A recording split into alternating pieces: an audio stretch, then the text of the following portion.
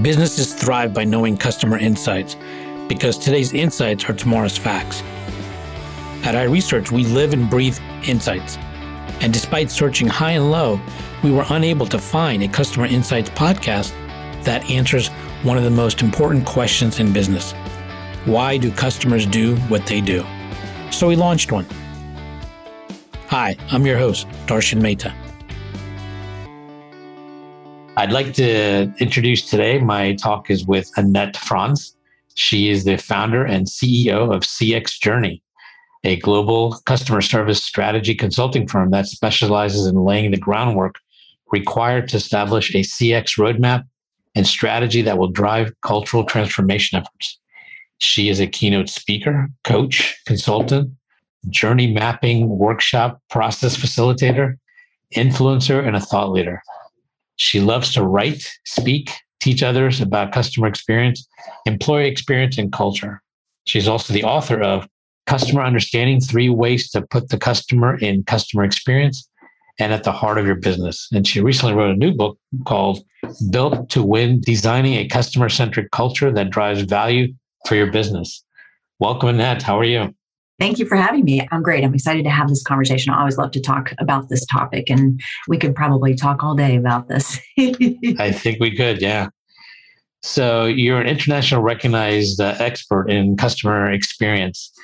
I'd like for you to share with us your journey and some of the aha moments that got you into the customer experience space. Yeah, I love this question because my journey was sort of like a zig and a zag and a big zag. I grew up on a farm in Ohio and I wanted to be a veterinarian. I love animals. And that was my passion, was I'm going to be a vet. I'm doing that. And then once I discovered that you need 6 quarters of chemistry to get into vet school, I was like, chemistry is my kryptonite. Oh no. So that didn't happen. And I finished my schooling and got a degree in management instead. So there you go. But, when I moved out here to Southern California, I was looking in a newspaper. So we're dating ourselves now, right? Because I was looking in a newspaper for a job and saw a job posting for J.D. Power Associates, right? And I thought, I love math. I love writing. Market research, that's the perfect place to use the combination of those two things. So I started working at J.D. Power Associates, and I think that was where, that's my second aha moment. The first one was, 6 quarters of chemistry. The second one was, as I was working at J.D. Power Associates, it was just so, satisfying or so fulfilling to go out and work with businesses to help them understand what was, and at the time, the conversation was completely different, compared to how we talk about it today. But back then it was around customer satisfaction and customer loyalty and really figuring out what makes customers satisfied, what obviously then makes them loyal, or where's that connection, and really helping businesses to improve the experience so that customers would be satisfied and loyal. So that was, for me, it was like, this is really cool. I really enjoyed doing that, and I enjoy seeing the results.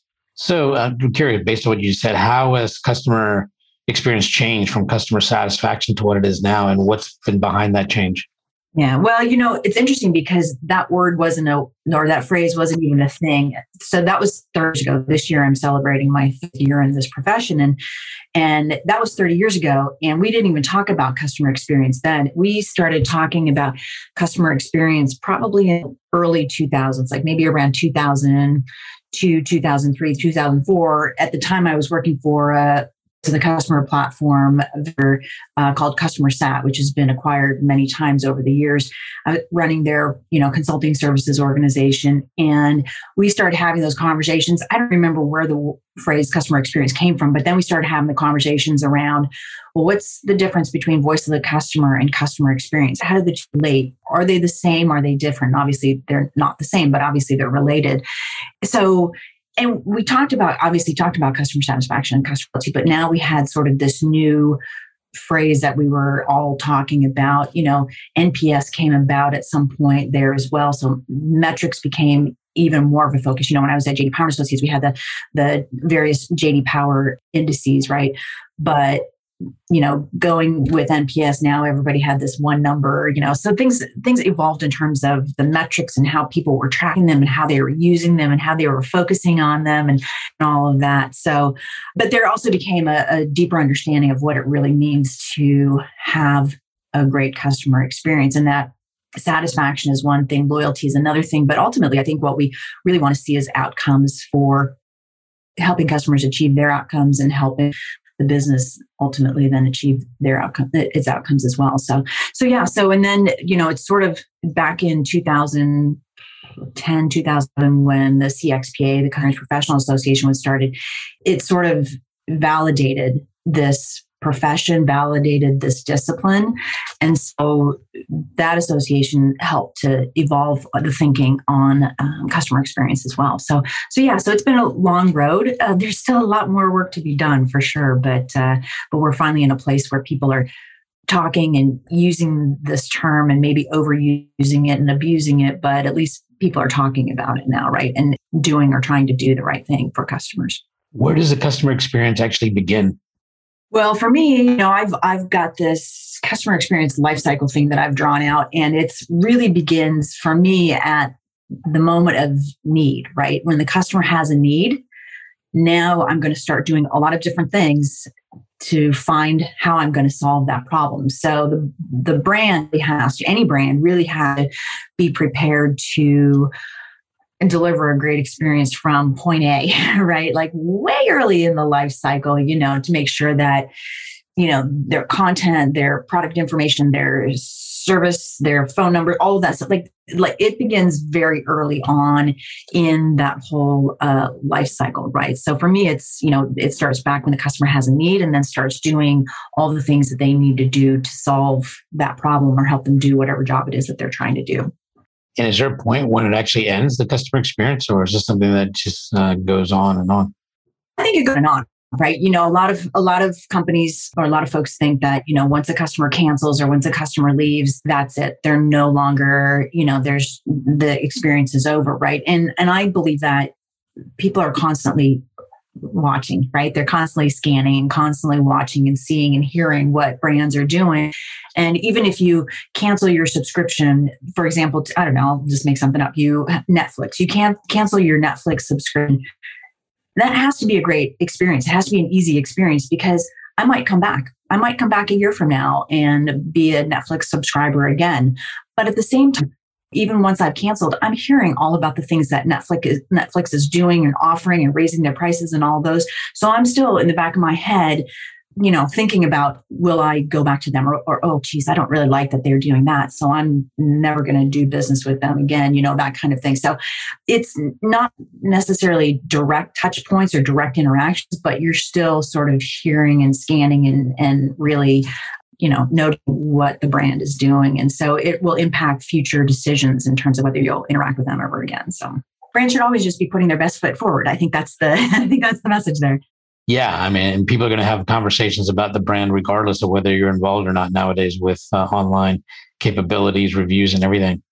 Do you find that many consumers with this customer experience are actually taking experiences in one industry or one product or brand and then expecting that in other products and industries as well, if it's not related? Oh yeah, absolutely. The Amazon effect, right? It's a huge thing and it's real. Expectations get set here, and then I feel like I should have the same experience everywhere else that I interact. And I'll give an example. I'm working with a utility company client. Utility company, we don't really have much choice when it comes to utility companies, right? You get the one that services your area, but we still have expectations because we might call for service, we might need a technician to come out, we might, rebates, we might, whatever it is, however we're going to interact, we have questions about our bill or whatever, we still expect that same, simple, convenient, fast kind of service that we get from Amazon or from any other brand that we interact with where we've had great experiences. So yeah, absolutely. And when I'm working with clients, I tell them too, I say, when you are, brainstorming or ideating and working with customers to design that future state experience, have them bring in examples from other industries, other companies that they're buying from or interacting with. Not that you want to repeat the experience or recreate the experience that they're having with that other brand, but it brings in, helps you understand the expectations, the frame of reference that they're working with. And, you might obviously innovate and create your own great experience that captures some of those key adjectives. Like I said, fast, convenient, simple, effortless, those kinds of things in your own way, right? And that's really key. You've said that don't just be customer focused, be customer centric. What's the difference between the two? And tell me exactly, what is customer centricity? One is tactical and the other is really strategic and enterprise wide, right? So the way that I describe when somebody says, "Oh, we're customer focused," is like, yeah, aren't we all? Aren't we all? If there's a customer in front of me and I'm gonna do what I can, hopefully I'm gonna do what I can to make sure that the experience is great. We have a good conversation. I answer their questions. I move them on through the purchase funnel or whatever I'm trying to do. Right. So it's like, yeah, okay, I'm interacting with the customer, so I'm focused on them. Right. It just feels to me like a very tactical kind of thing. Anytime I hear people talking about we're customer focused, customer centric, on the other hand, is really the customer is flowing through the DNA of the organization. It's organization wide, right? It's enterprise wide. Everybody's doing it. It's a way of doing business. I think that's probably a great way to describe it. And the way that I define it is, when we're customer centered, what ends up happening is that there's no discussions, no decisions, no designs without bringing the customer voice into it, right? Without asking, how is this going to impact her? How is this going to make her feel? What value is it going to add for her? What problems will it solve for her, right? So it's those kinds of things that we do deliberately on a regular basis throughout the business, whether you're somebody on the front line or you're working in the back office, you're in IT, you're in accounts payable, you're wherever you are in the back office. It doesn't matter. We're all thinking the same way, in that what I'm doing today, how is this going to impact the customer, right? How can I bring the customer voice into what we're doing and say, okay, this makes sense. It's going to make my job easier, but it's also going to help the customer in XYZ way. So that's really key. Is I believe that one flows through the organization, whereas the other one's sort of like it's kind of touchy-feely and very tactical. And some people do it and others don't, right? And customer focused is often, in my mind, something that happens at the front line, versus customer centricity is customers at the heart of the business and everything we do. So in many cases, you're almost transforming the entire organization, right? I mean, I would assume many organizations not completely equipped or have strategized to this level, correct? Yeah, absolutely. And that's why, in the book, so I have, the 10 foundational principles of a customer-centric culture in the book.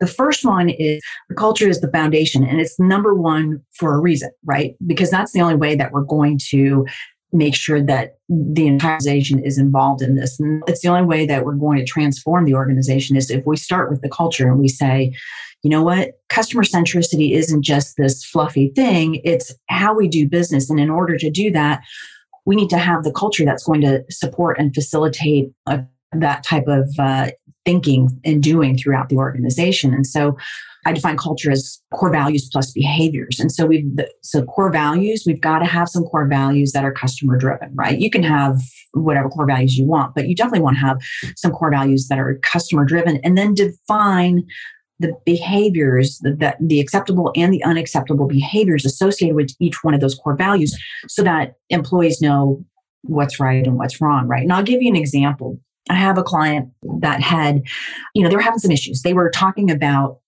how their frontline was constantly butting heads with customers. They were constantly questioning, why do customers ask for that? Why do they want that? They're just calling us because they want things for free, and they're returning, and they're doing all these things just to take advantage of us, right?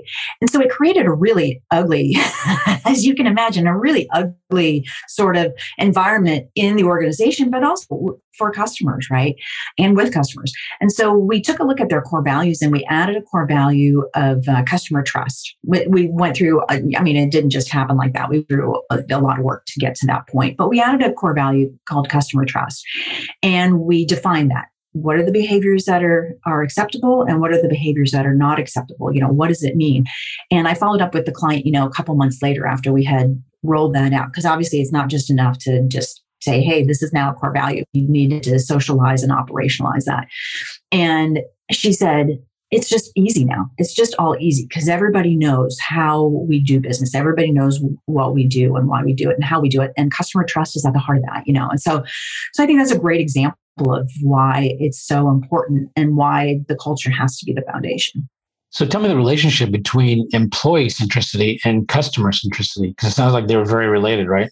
They're very related. Yeah, absolutely. It's so funny because that you asked that, because somebody had posted that question or that thought on LinkedIn yesterday in response to something that I had posted. And I was like, they're almost one and the same, right? When I talk about a customer-centric culture, it's really a people-centric culture. So if you go and look at those 10 foundational principles, most of them are about the people, right? So I say, employee experience must come more first. And that's not a typo, like I say in the book, it's more. So if we put customers first, we have to put employees more first, right? We have to realize that the employee experience drives the customer experience. Employees build the products, they sell the products, they service the products, they deliver the service, all of these things. So if we don't take care of our employees and we ensure that they're more first, the customer experience is going to suffer, right? The customer is going to suffer.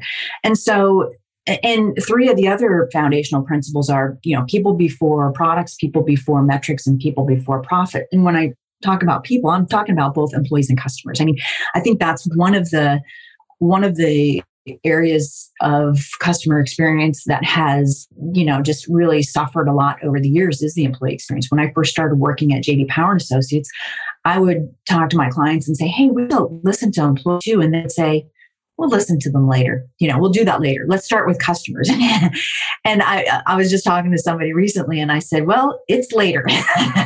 And we've just gone through this whole great resignation or great reset or whatever we're talking about. And employees are, now this is what happens, So if we really need to take care of our employees. So to me, to go back to your question, employee centricity, customer centricity, they go together. I mean, I could have just called the book, or talked about being people-centric, and that would have probably, but I wanted to make that connection for the business to outcomes.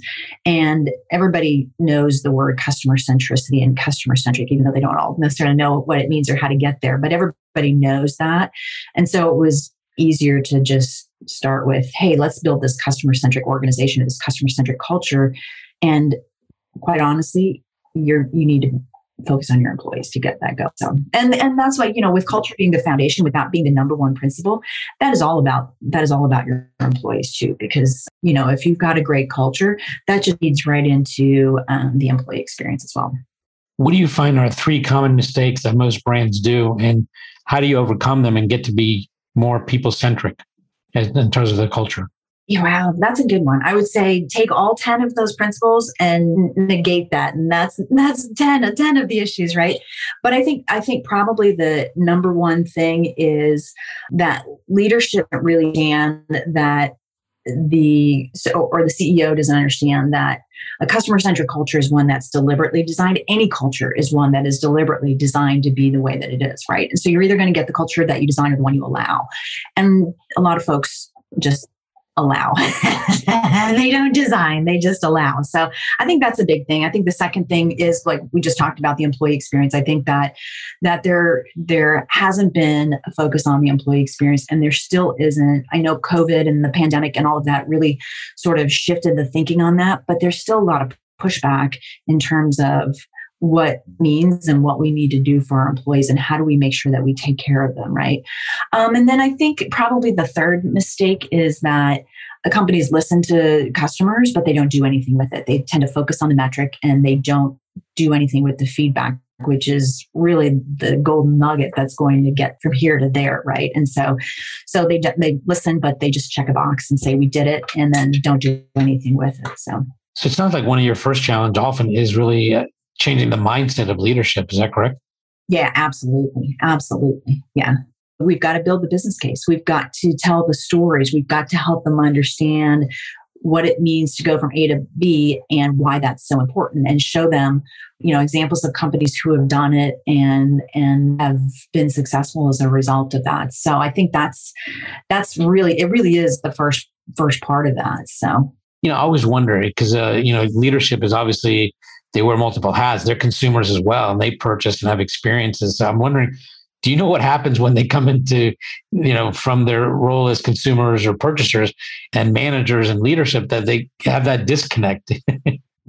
I don't know. I pose that when I'm on stage, right? And I'm doing a presentation and I say, what happens to employees? And it's not just employees, it's leaders. You're absolutely right. It's leaders too. What happens to them when they cross the threshold into their offices, right? They suddenly take off. Do they take off their customer hat and just forget that I don't know, but the bottom line, I think, really is that they walk into this, you cross that threshold in the office and you walk into this culture that is okay with how leadership isn't caring about their employees. The culture isn't one that's been deliberately designed to put people first. And so they suffer, and that's the only answer that I come up with. It's between leadership not getting it and the culture not having just allowing the culture that they get, which ultimately means everybody suffers. So. Sure. You talk a lot about customer mapping. Tell us first, what is customer mapping? And why is it so important? So journey mapping, I'm assuming you're talking about journey mapping. So journey mapping is a way for us to walk in our customers' shoes, right? It's an exercise that we do with our customers. We bring customers in. We certainly bring customer data and customer feedback into the workshops that we do. But it's an exercise that we do where we capture, first of all, we say, okay, what experience are we going to map? So let's say, for example, we're going to map the experience of purchasing an item online, right? So we say, point A is going to be, you had that need. What did you do from that moment on to when you actually completed the purchase and, the product was delivered? But the key things that we capture in a journey mapping workshop are, what is the customer doing, thinking, and feeling, right? We want to obviously understand the steps in detail. And then what were their needs along the way? What were their emotions? How did we make them feel each step along the way? Was it a surprise? Did we frustrate them? How did we make them feel along the way?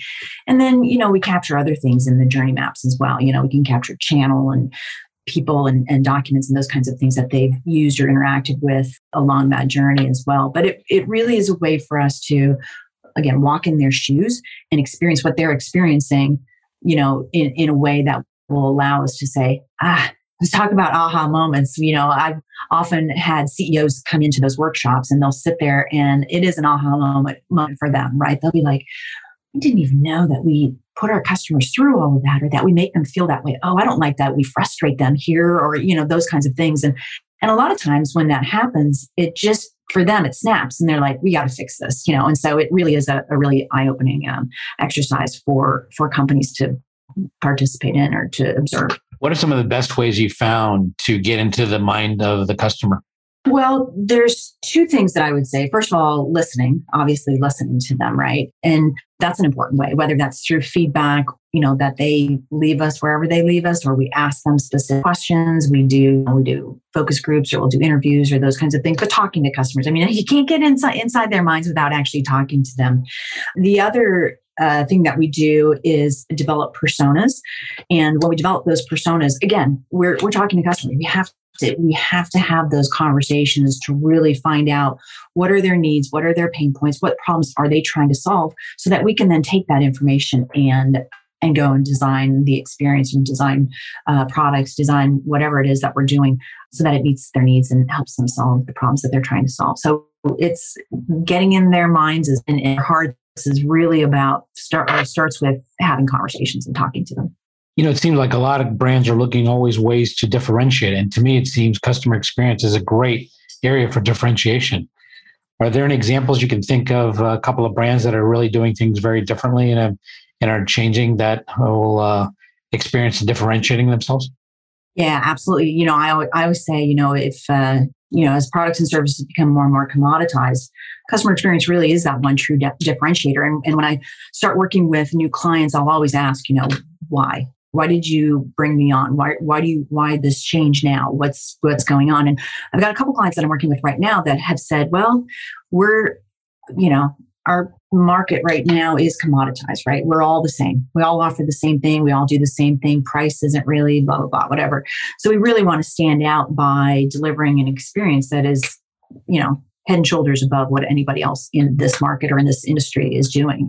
So yeah, so it's real. I've seen it happen.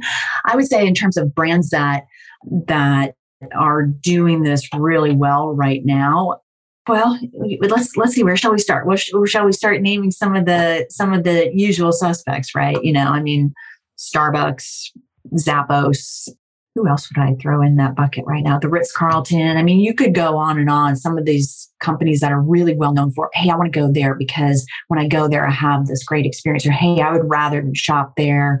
I would rather go here because they take care of me, or because I get the, Amazon, right? I mean, I can't leave them off the list, and for a variety of reasons. But, I pay today and buy or get it tomorrow. Target, I always use Target as an example too. They've made, especially during COVID, this whole curbside pickup and, the seamless experience between their app and the store and the desktop version, their website and all of that.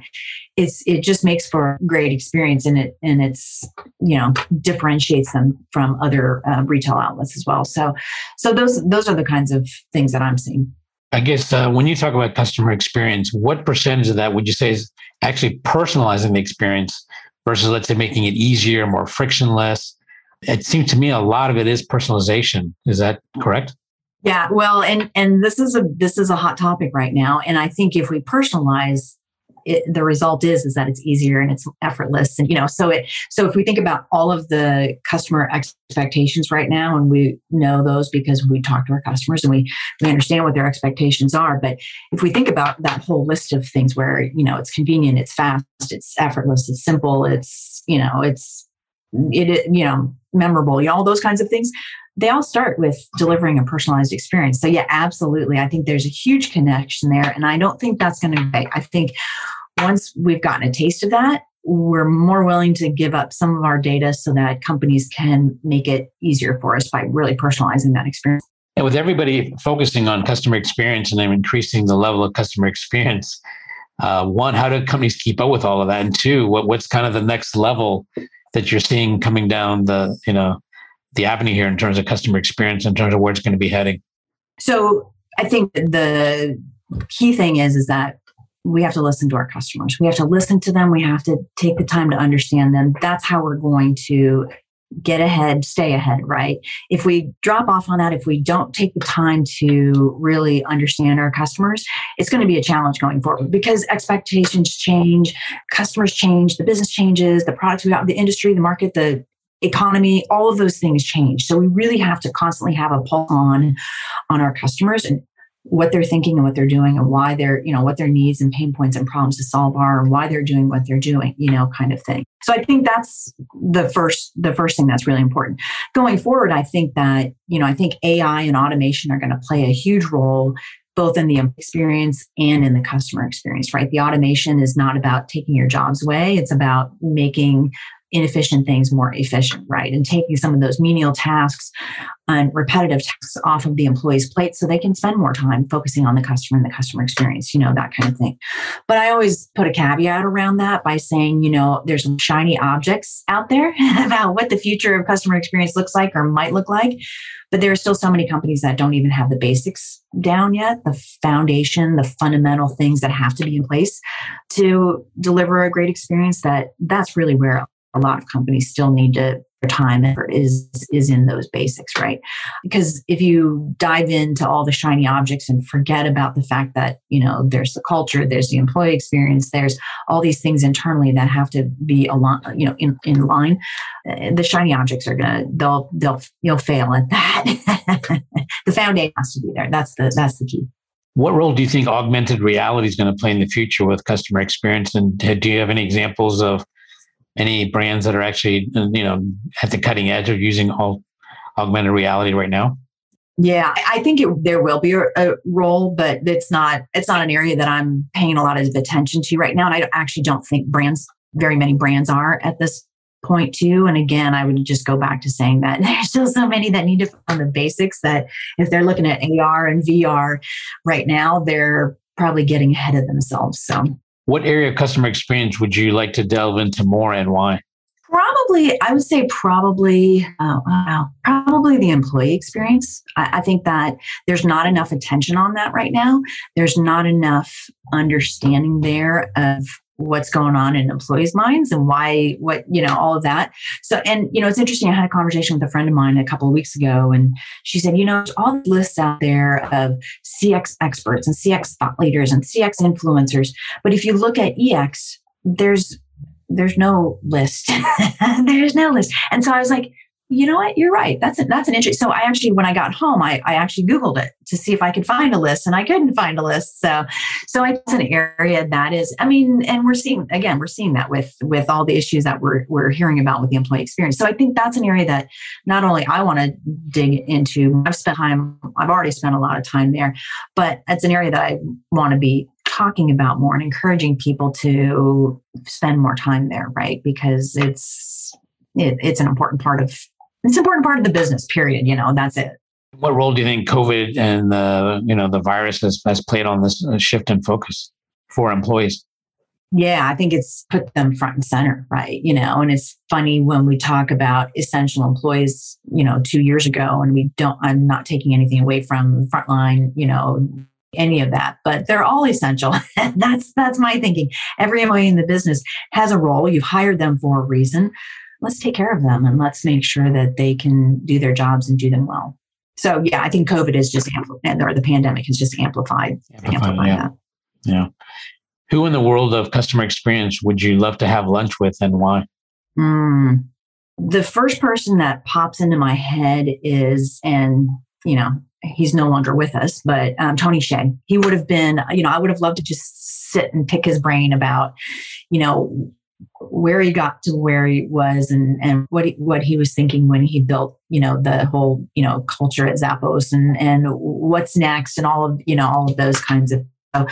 So he would have been my top pick. I think any of the leaders that I mentioned in the book and the things that they've done with their businesses, I would happily spend lunch with them. So for example, there's Gary Ridge with WD-40. There's Howard Schultz, who's obviously back in the business again. So there's the co-founders of Airbnb. There's who else is in the book? There's the CEO of Chobani and his whole anti-CEO playbook and about putting, people before profits and, those kinds of things. So there's some really cool leaders in the world today that are doing very cool things and putting people first. So I wouldn't mind having lunch with any one of them, because I think, you ask about specifically about customer experience, but I think it starts at the top, right? So I think that's the place I would go. Sounds great. Well, I want to thank you very much for your conversation today and telling us about customer experience and all the nuggets you gave us. I really appreciate it, Annette. Yeah, thanks so much for having me. Thank you. Getting to AHA was brought to you by iResearch. To find out more about us, head to iResearch.com and make sure to search for Getting to AHA in Apple Podcasts, Spotify, and anywhere else podcasts are found. And don't forget to click follow to ensure you don't miss any future episodes. Thank you for listening.